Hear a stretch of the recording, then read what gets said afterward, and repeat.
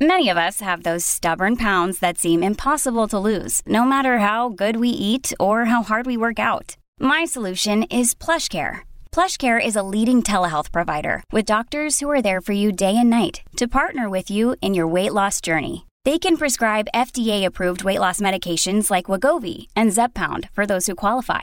Plus, they accept most insurance plans. To get started, visit plushcare.com/weightloss. That's plushcare.com/weightloss. Look, Bumble knows you're exhausted by dating. All the must not take yourself too seriously and 6'1" since that matters. And what do I even say other than hey? Well, that's why they're introducing an all-new Bumble with exciting features to make compatibility easier, starting the chat better, and dating safer.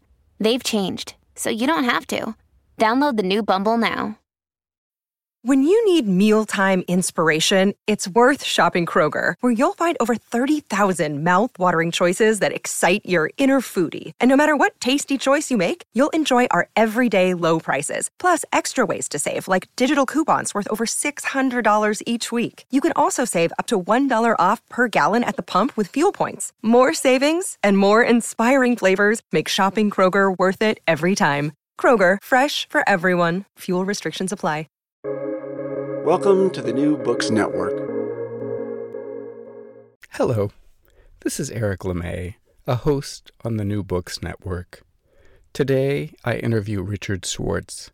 His friends know him as Dick, and while this is my first time speaking with him, I can't help but feel friendly toward him. Dick is the creator of Internal Family Systems, or IFS, an extraordinary and paradigm-shifting therapeutic model that changes not only the way we envision healing, but also the person being healed.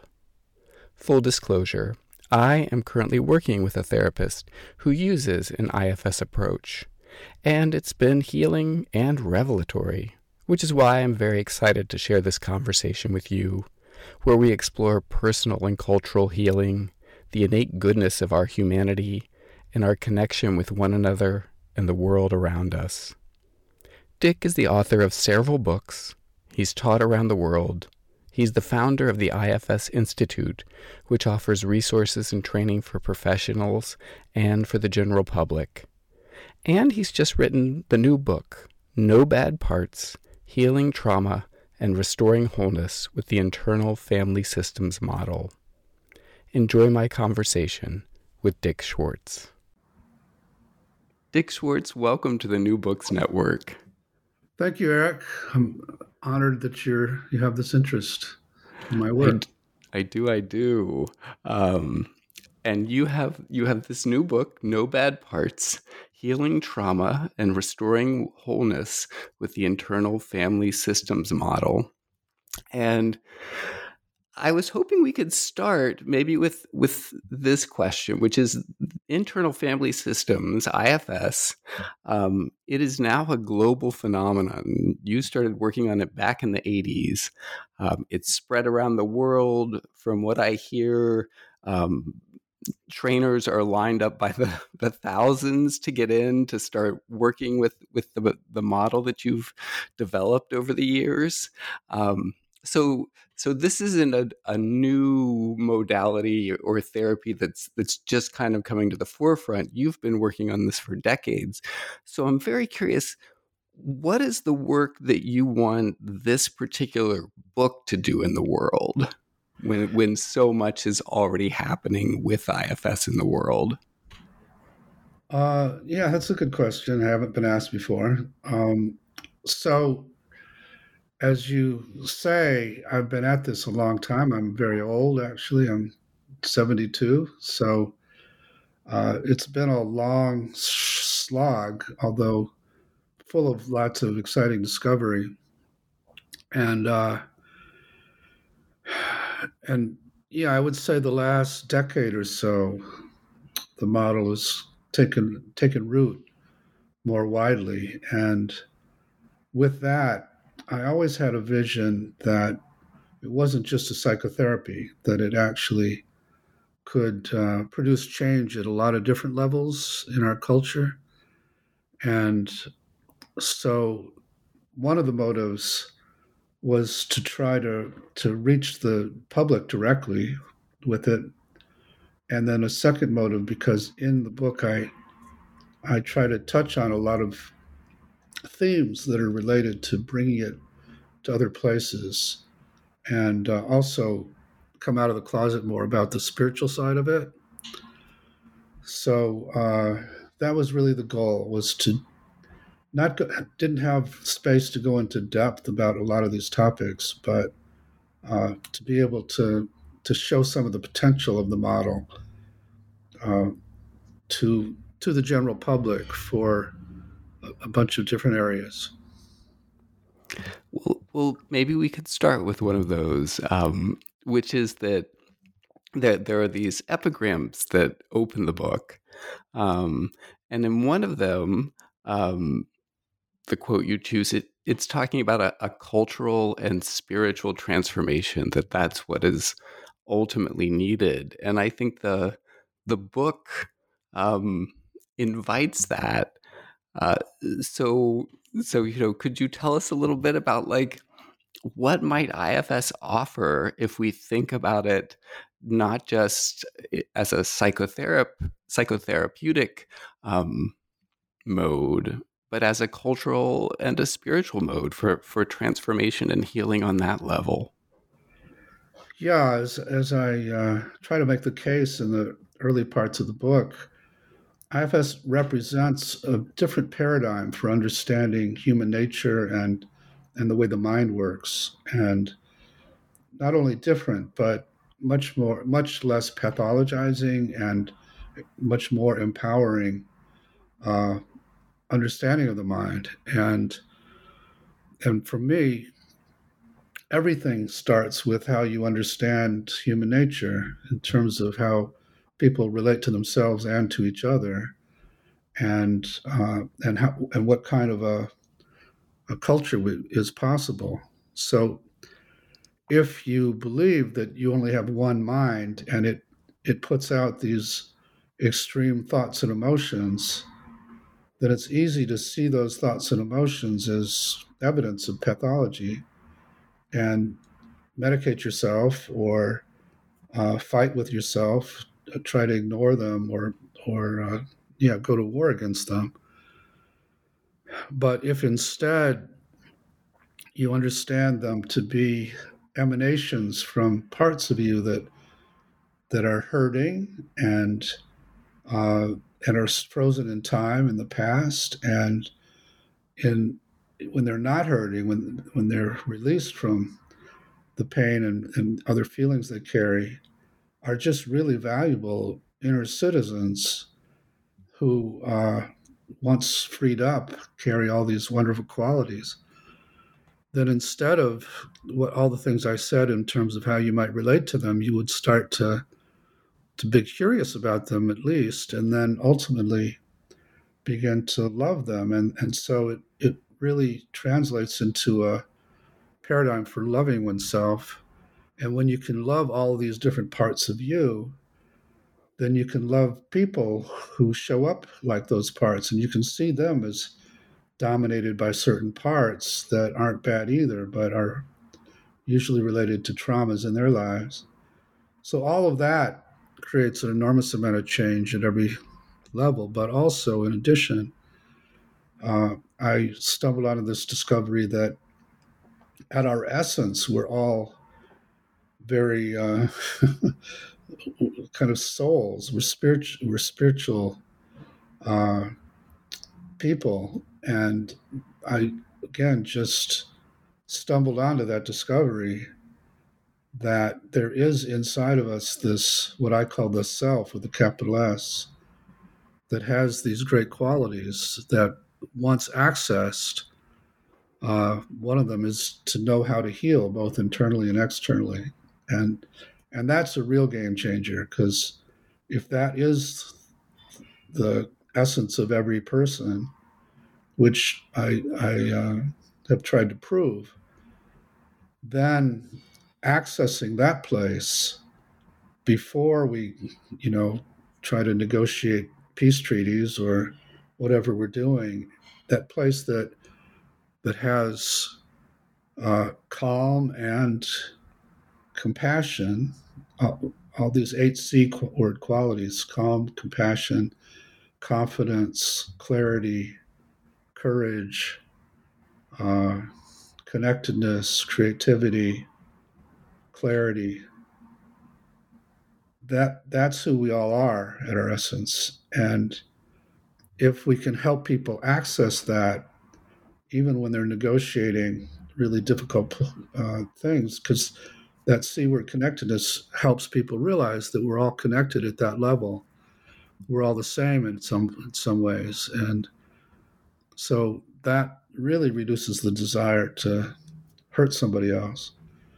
So anyway, I went on a long exposition here, but I appreciated the question. Yeah, it's just holds such a, or I'm not even going to say holds, I'm going to say IFS reveals this beautiful vision of who we are, and that R is multiple, and that R is essentially good. And so if you have that default and correct understanding of other human beings that you're engaging with, or a sense of what a communal life could be, maybe there's another C, communal, that you can suddenly say, well, that's where we should be. That's where we're meant to be, and we just need to find our way there through this process that is very concrete in terms of how you work with it. And I just wanted to start off by giving our listeners a sense of the range and beauty of this vision of what it means to be human. I think of what it means to be connected to the earth and to one another. And I think behind that, there's some unlearning that you teach in the book that I think would be very useful, at least to touch on.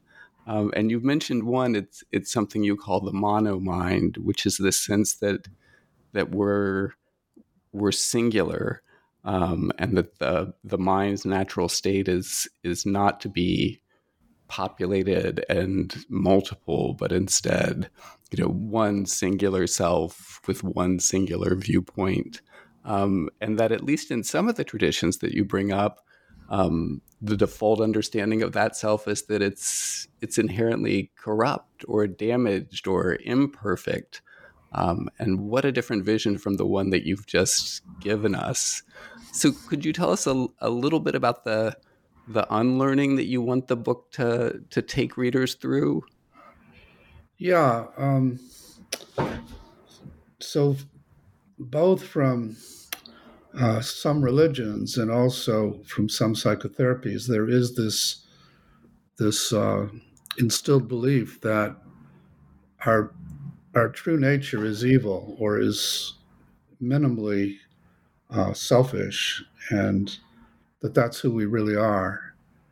And so when you think of other people that way, you're going to be a lot more suspicious and protective, and you're going to relate to them from those parts. And what I call protector parts are contagious. So if I'm in my protectors talking to you, Eric, then it's going to elicit yours, and we're going to have a protector-based conversation. Whereas if I can access this place I call self, which I feel mostly in right now, that also is contagious, and we can have a totally different kind of conversation. And I'll give you one story about this. So I, some time ago, was asked to come down and teach IFS at a place called the Reformed Theological Seminary in Jackson, Mississippi, which was evangelical seminary. And I came down with some trepidation because I knew I'd be saying people are basically good, and they believed that the opposite, basically. And so we had some of those debates early on, and I said, but in the Bible it says man was has the image of God within. And they said, yeah, that's in there, but it's covered over by all this sin, and there's so much sin that people don't really have much access to that. And I said, well, if you can translate sin for what I call burdens, then we're talking the same language. And burdens in my system are extreme beliefs and emotions that came into our system from either our direct experiences in life, negative experiences, traumas, and attachment injuries, or came down through the generations, what we call legacy burdens, and enter our systems that way and attach to these parts and then drive the way they operate, almost like a virus, like the coronavirus. So if you could translate sin for that, then we're talking about the same thing. And they could go with that. And so a lot of our trainings are helping people learn how to unburden, how to send out all the extreme beliefs and emotions, the sense of worthlessness, the sense that they are bad, the sense that of terror, and so on, and then all the what are thought of as the sins like avarice and greed and so on, sending all that out, all those extreme beliefs and emotions. And so, yeah, they still teach it down there. There was actually, at one point during the training, the professor got up and said, I sort of kind of get what you're doing here, because you're trying to get us to do in the inner world what Jesus did in the outer world, which was to go to the exiles in the culture and embrace them and bring them home, and the lepers, and so that started to make sense to him. So and heal them. And heal them, exactly. Help them transform, yes. Yeah, I can see in that language that the book would be called something like, no sinners, only sins, or something like that. Right.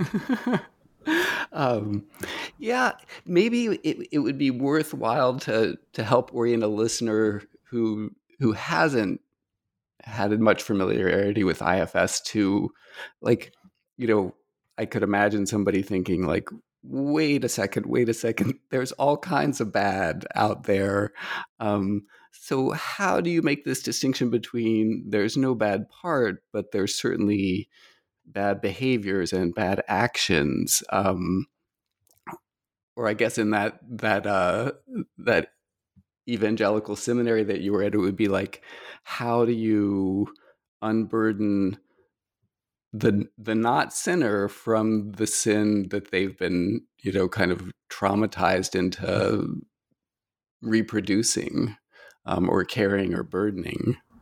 Yeah, well, the basic assumption, and again, this is in contrast to what you were saying about the monomind, is that in a sense, we're all multiple personalities. Not that we all have multiple personality disorder, but we've all had times where we're in a intimate relationship and we get triggered and some part of us takes over and we wind up doing things that we know are making it worse, but we can't stop ourselves.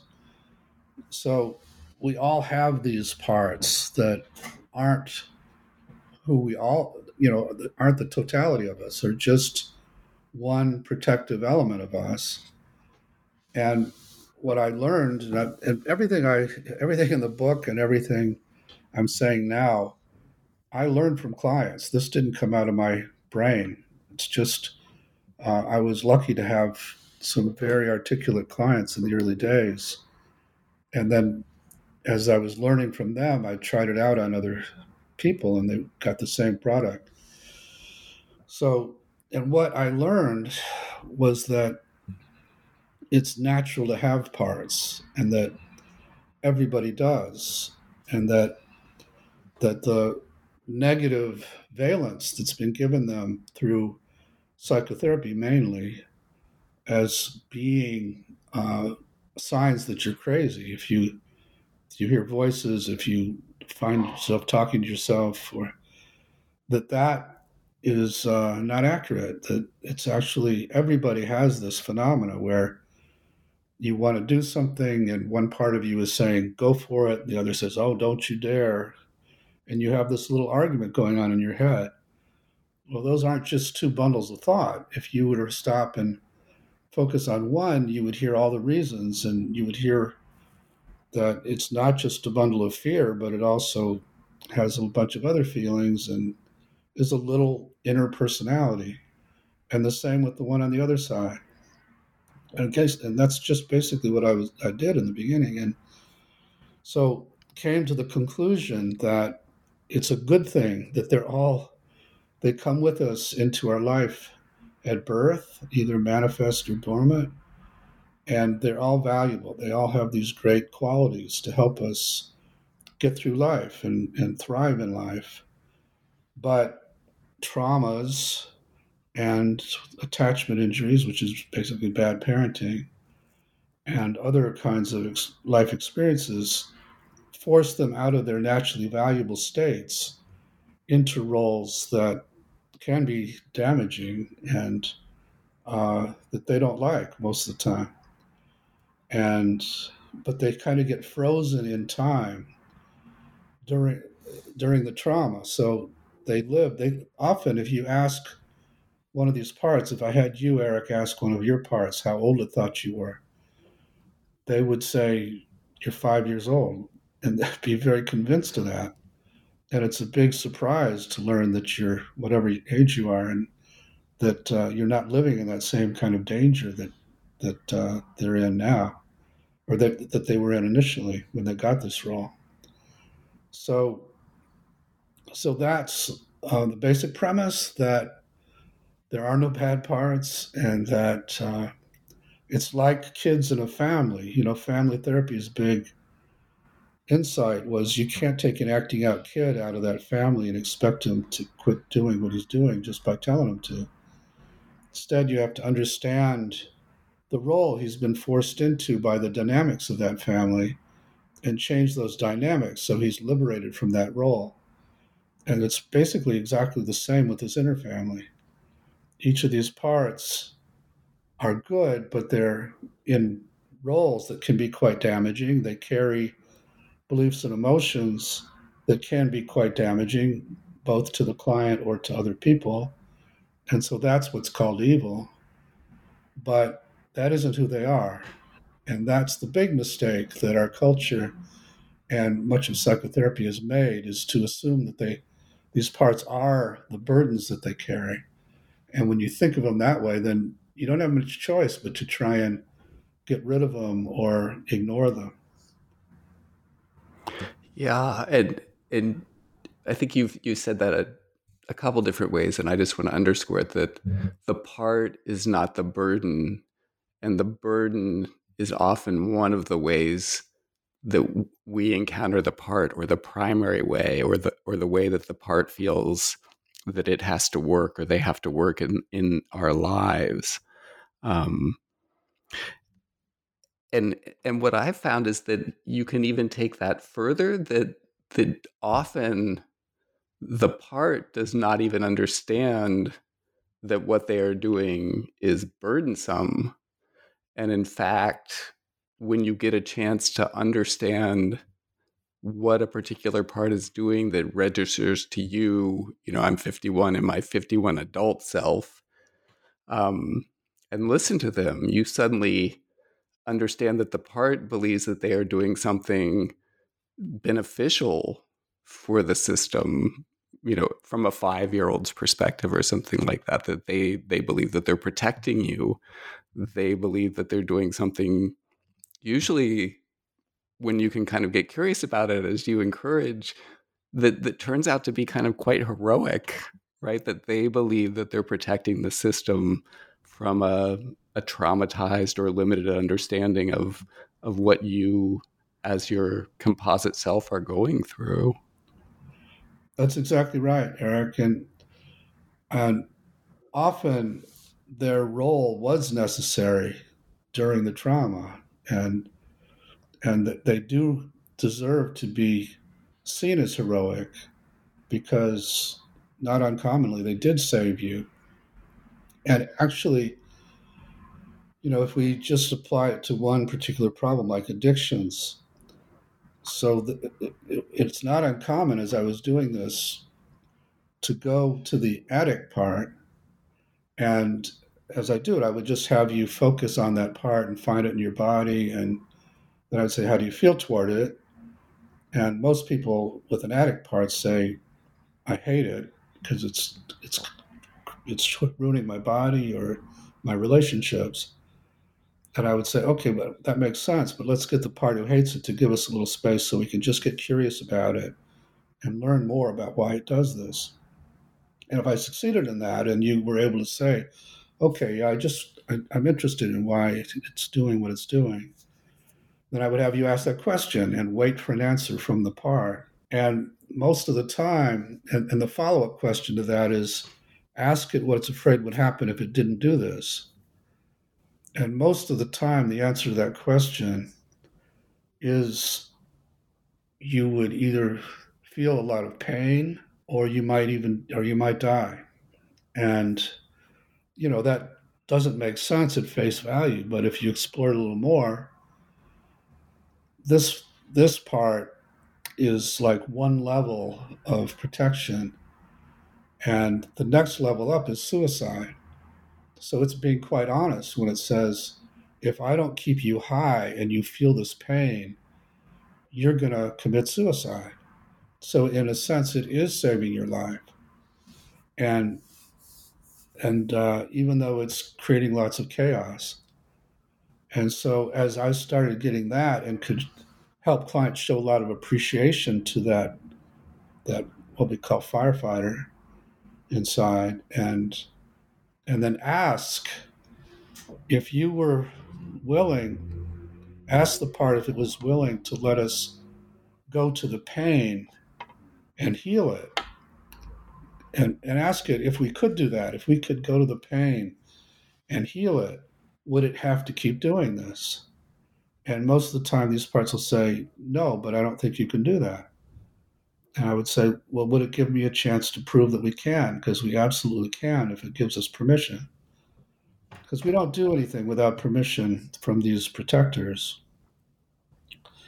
And if it gives us permission, then we find the pain, and there are about 5 steps to actually unburdening that pain and helping the part. It's like a curse has been lifted. The part suddenly becomes happy, playful child a lot of the time. And then we bring in the addictive part to see that it doesn't have to protect this young one anymore. And now it's open to doing something entirely different. Because again, most of these parts don't like the roles they're in. They just think they're absolutely necessary.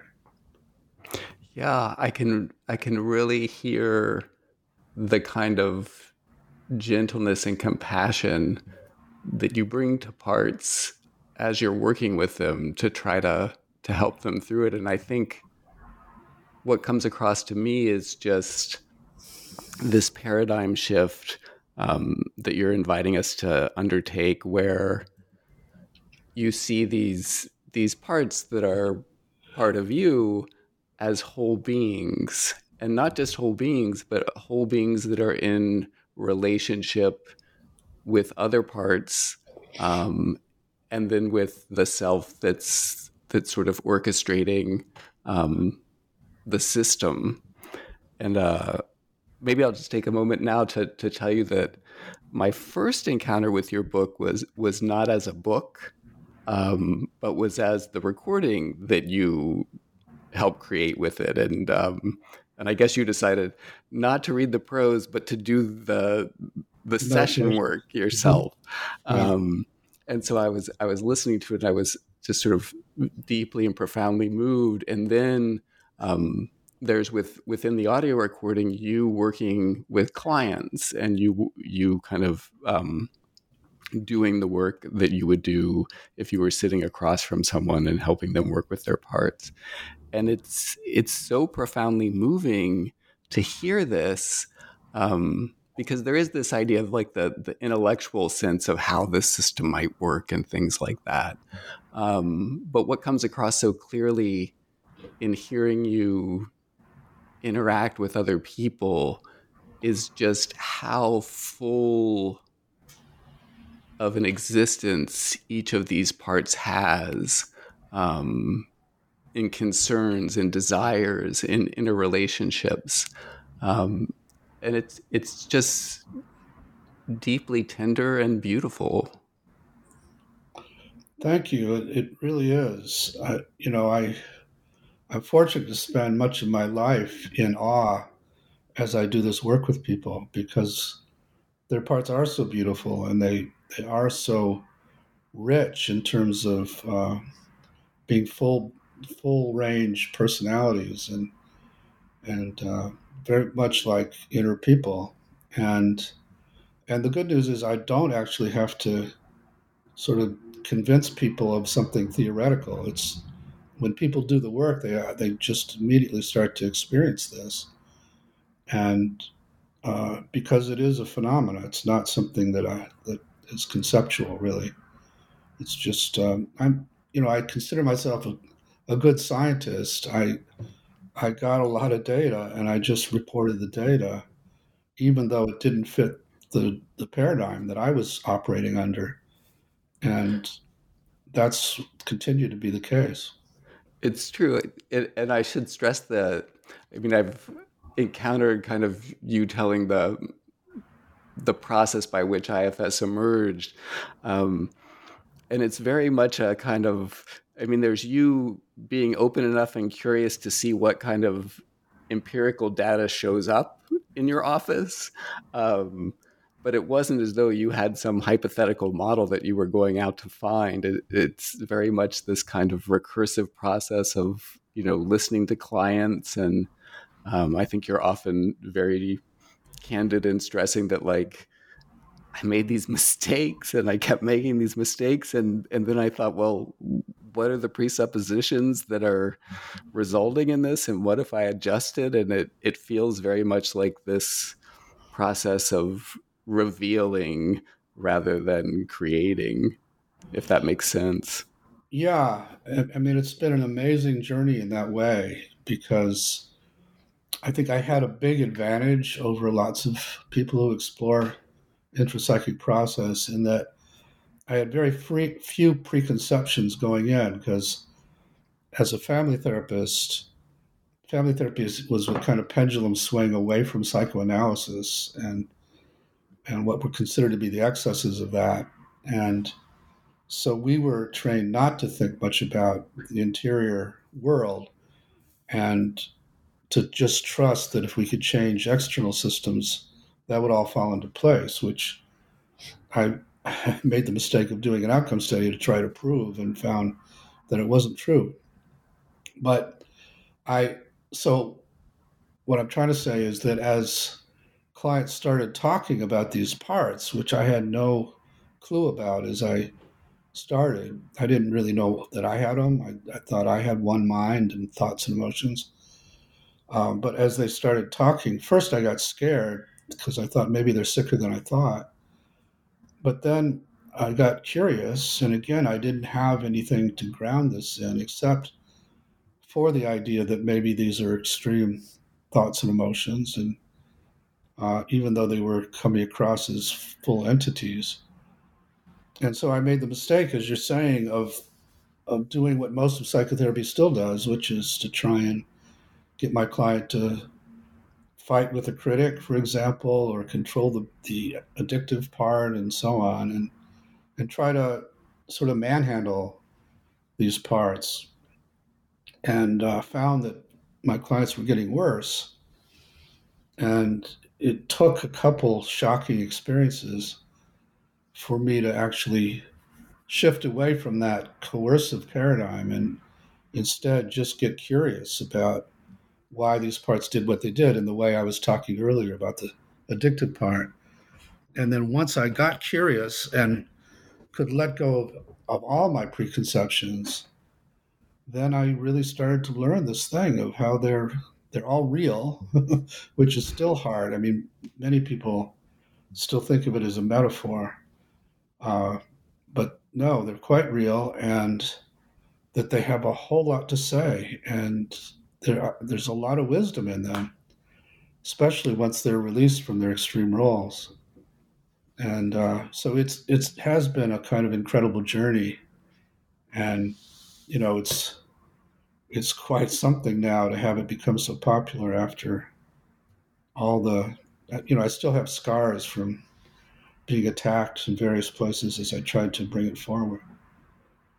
I have no doubt. I've had multiple conversations with people who get curious, or they'll be like, "Have you heard about IFS?" And I'm like, "Well, yes, as a matter of fact," and then try to explain it, and yeah, I think you come up against these paradigm shifts, the paradigm of the mono mind, or the idea of the self, or the idea that that who you are is not only multiple but kind of inhabited. And ultimately, I think you move outward to IFS, revealing that, I mean, it has within it a kind of inherent cosmology of, interconnectedness and oneness. And so in kind of intellectually explaining it, I find myself moving very quickly into like, well, here's what the cosmology of IFS is. Here's how the individual fits into that cosmology. Here's how you understand how culture works within that, and everything else. But to circle back to where we started, I can understand why you're surprised, given those impediments, maybe to the default paradigms that are out there. And at the same time, what you've stressed many times is you're discovering something you're revealing something that's true about human nature. And so it doesn't surprise me that once people have a language and a way of talking about it that's contemporary, that suddenly it just starts to sing and ring with the truth that it carries. Yeah, and once people are willing to give it a try, it's more that convinces people, because I can just do some very rudimentary exercises with a large group, and people will come back quite amazed at what they learned by simply getting curious inside. So a lot of the problem has been that we haven't been oriented to focus inside ourselves with curiosity.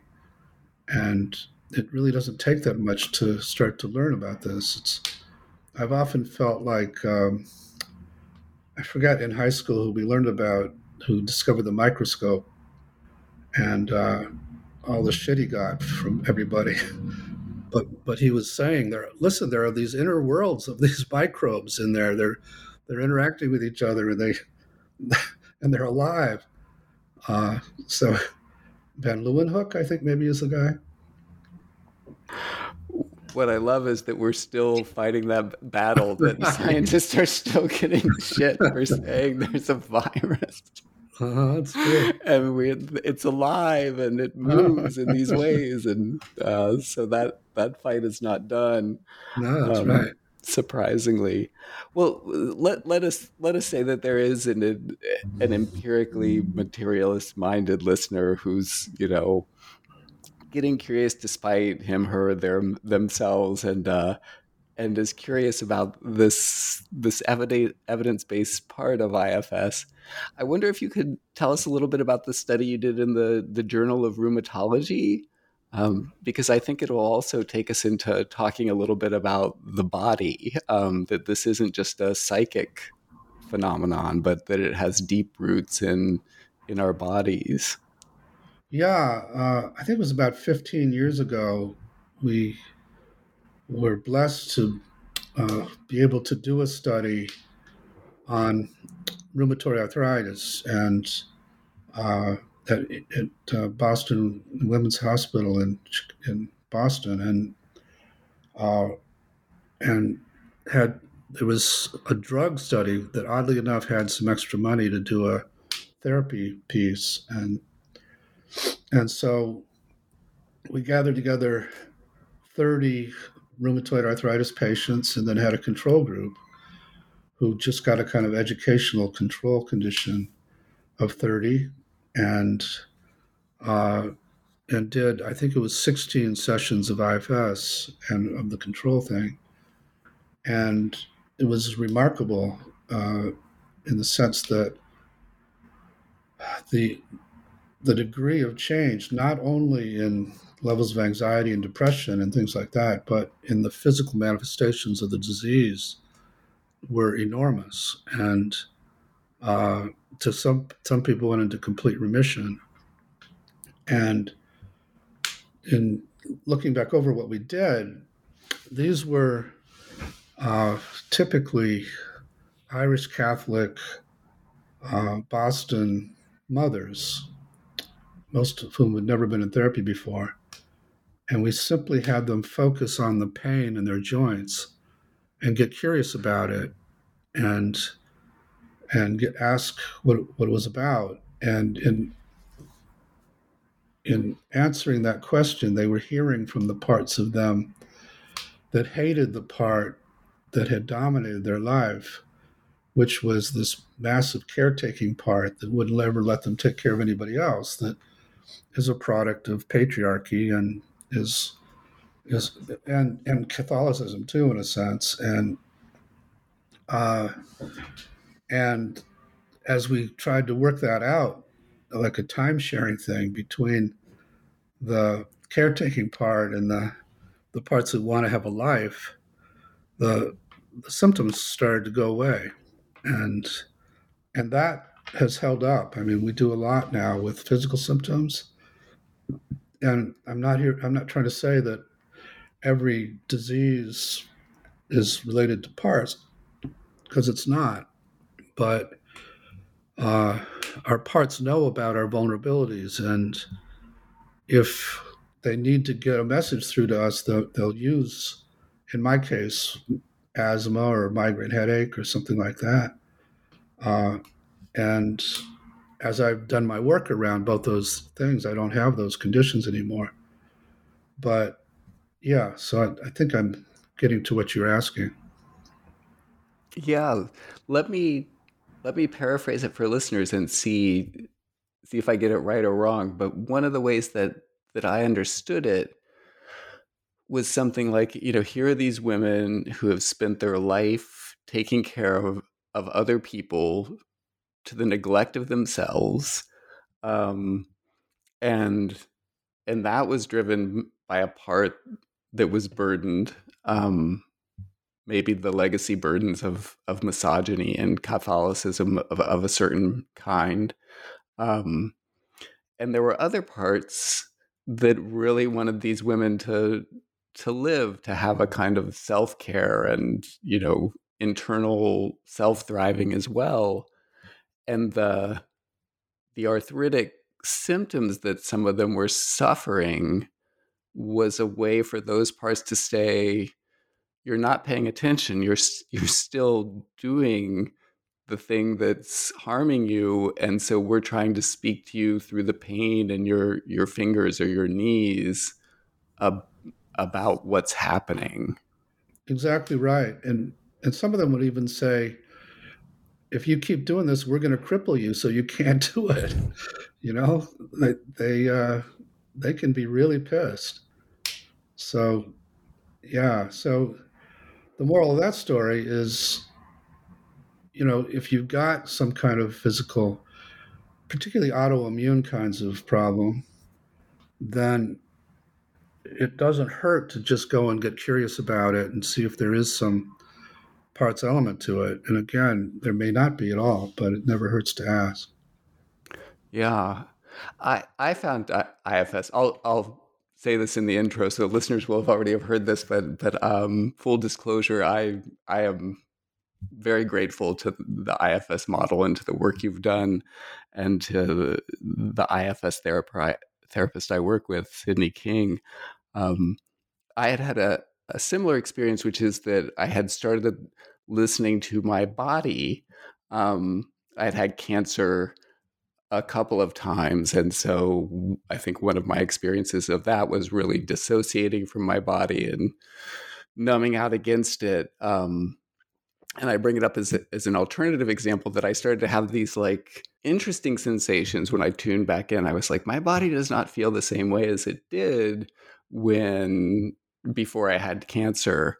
And I, I had like 6 surgeries and things. And so I wanted to kind of tune into that. And so I went to work with Sid, and it turned out that there were parts that were sort of alerting me to like things about my gender identity that I was unavailable to hear, or that protectors were not letting me hear, before I had gone through this medical trauma, and then got curious about what it meant and who it was on the other side. And what had initially brought me to that was Gabor Mate's work that I know you're familiar with, of like when the body says no. And I got curious about like what my body have been saying no to, and how do I listen to it? And this became like a way in. So I wanted to share this, not only because I want to thank you for making this kind of listening to parts possible, but also because there might be, or there probably is, or I'd like to think that there is, the alternative model, which is that if your body might be speaking to you, or your parts might be using your body to speak to you through pain and dis-ease, but there also might be other sensations that are, provocative or interesting. That's a different kind of speech or a different kind of awareness. But this idea that your body could also be a way of understanding your fuller self and connecting with those parts, because they're just not merely psychic, but they're also embodied entities.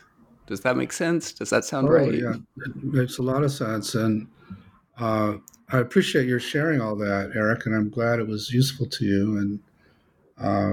And again, that is what I want to bring to people who've had experiences like yours.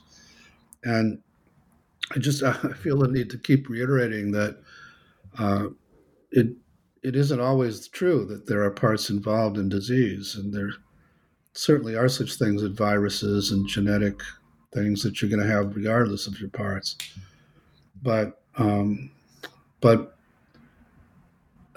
I've had enough experiences where, when someone like you does this inner listening and learns what it's about and the gender issues, and works something out, that the symptoms do kind of disappear. So that's exciting to me. I was raised in a very medical family, and I was a big disappointment as the oldest of 6 boys. 3 of my brothers are high-powered physicians, and I just didn't have a head for it. And I was a big disappointment. And so it feels good to be able to come back to that field and with something to offer now. Yeah, I could see where that would be very gratifying. Yeah.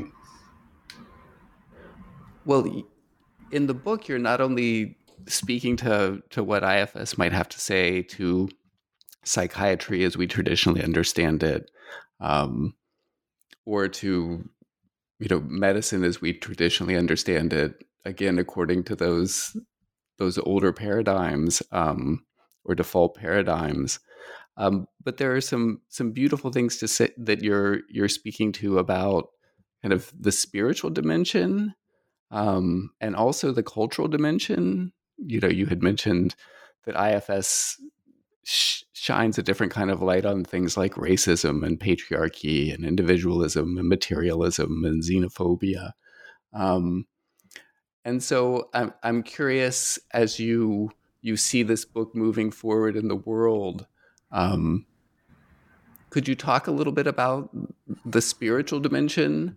The book closes with this kind of beautiful admission you make that, like, one of the reasons I wanted to write this book is because your course of IFS has led you to a spiritual awakening, and you're encouraged to continue seeing what that might mean, for IFS and for yourself. And so I just want to invite that in and create space, since that's both part of what's in the book, but the intention on which the book closes. Yeah, so that side of it has become increasingly important and salient to me, and personally, but also in terms of what I'm trying to bring. And that came partly as it increasingly dawned on me that what I'm calling self isn't isolated to individuals, but that actually a lot of different metaphors for this, but could be, quantum physics, they talk about photon being simultaneously a particle and a wave, and that there's a wave state of self that's transpersonal that we can access through meditating, maybe, or through psychedelics now, where you feel this increased level of connectedness to everything when you enter that state, to every person, but not just to animals, to the earth, to what's called God, and that state is right there. It's just there all the time, and that what I'm calling self is a particle of that is in our body, has boundaries, and our bodies make it feel separate from each other, and that some of the work we're doing is really designed to get more access to that self as part of the wave. And when you get that, then you don't want to go to war against somebody, because you know that you're doing that against yourself in one level. And so, yeah, as I've gotten that increasingly, I've been increasingly interested in bringing that to the world, that larger sense of self as well, as bringing IFS as a method.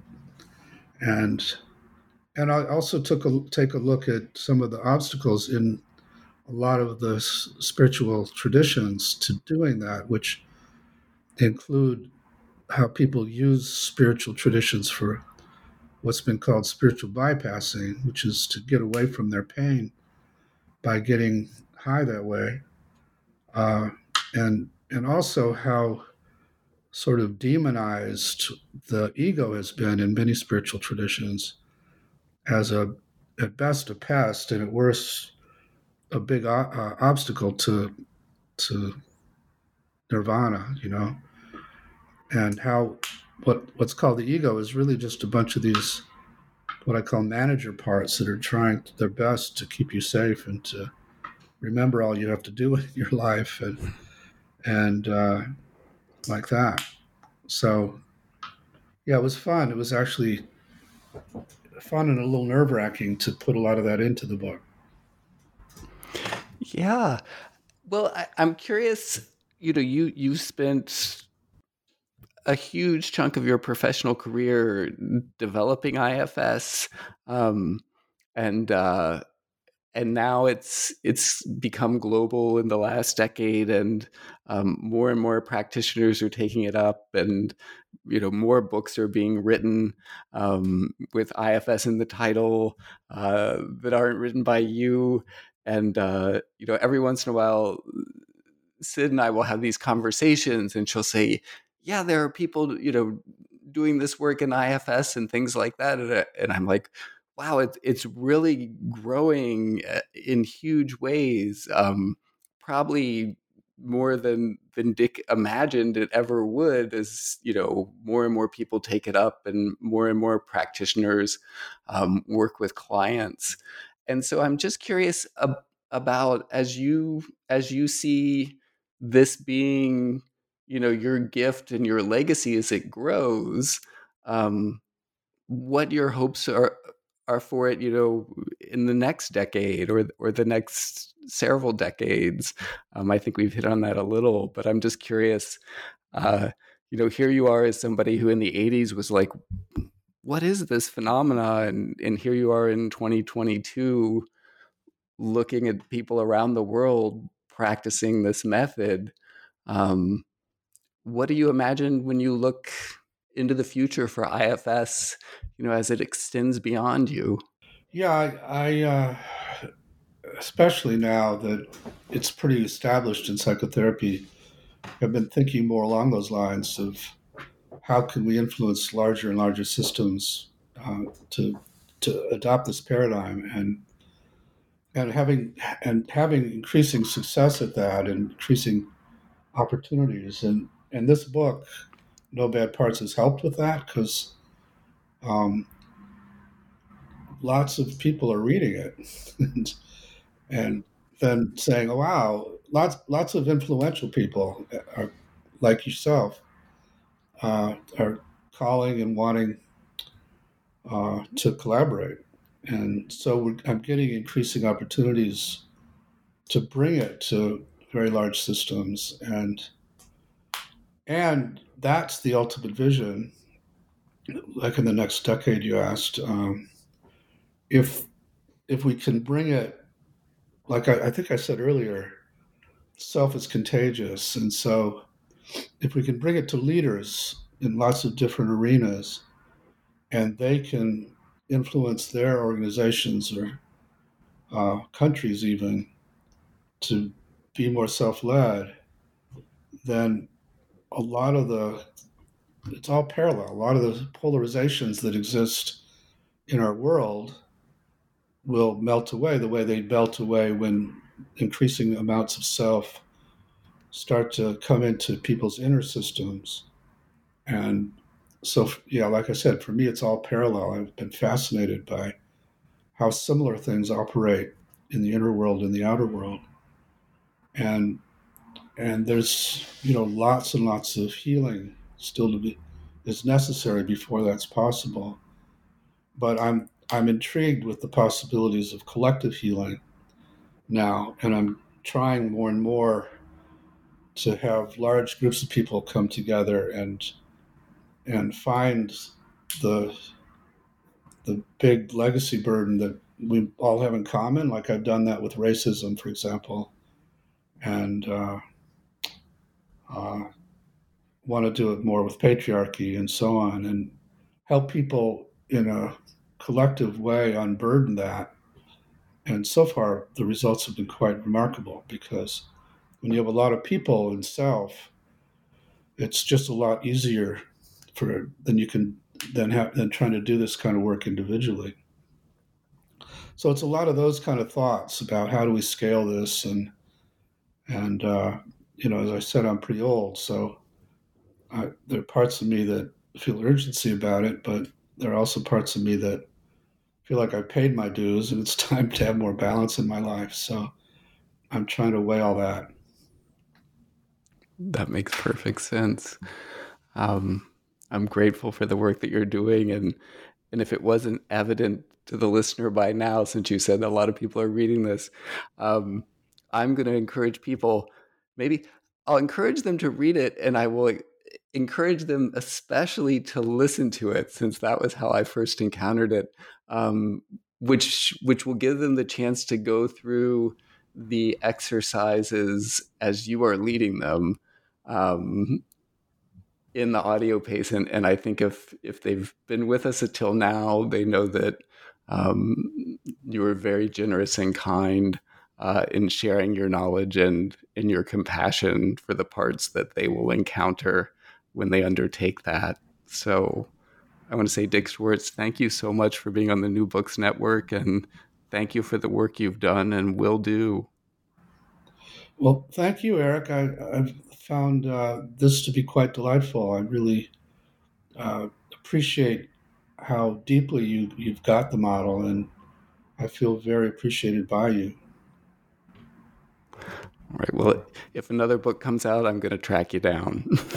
Sounds good. All right. Bye-bye. Bye-bye. My name is Eric LeMay, and you've been listening to an interview with Richard Schwartz, author of No Bad Parts: Healing Trauma and Restoring Wholeness Using the Internal Family Systems Model, here on the New Books Network.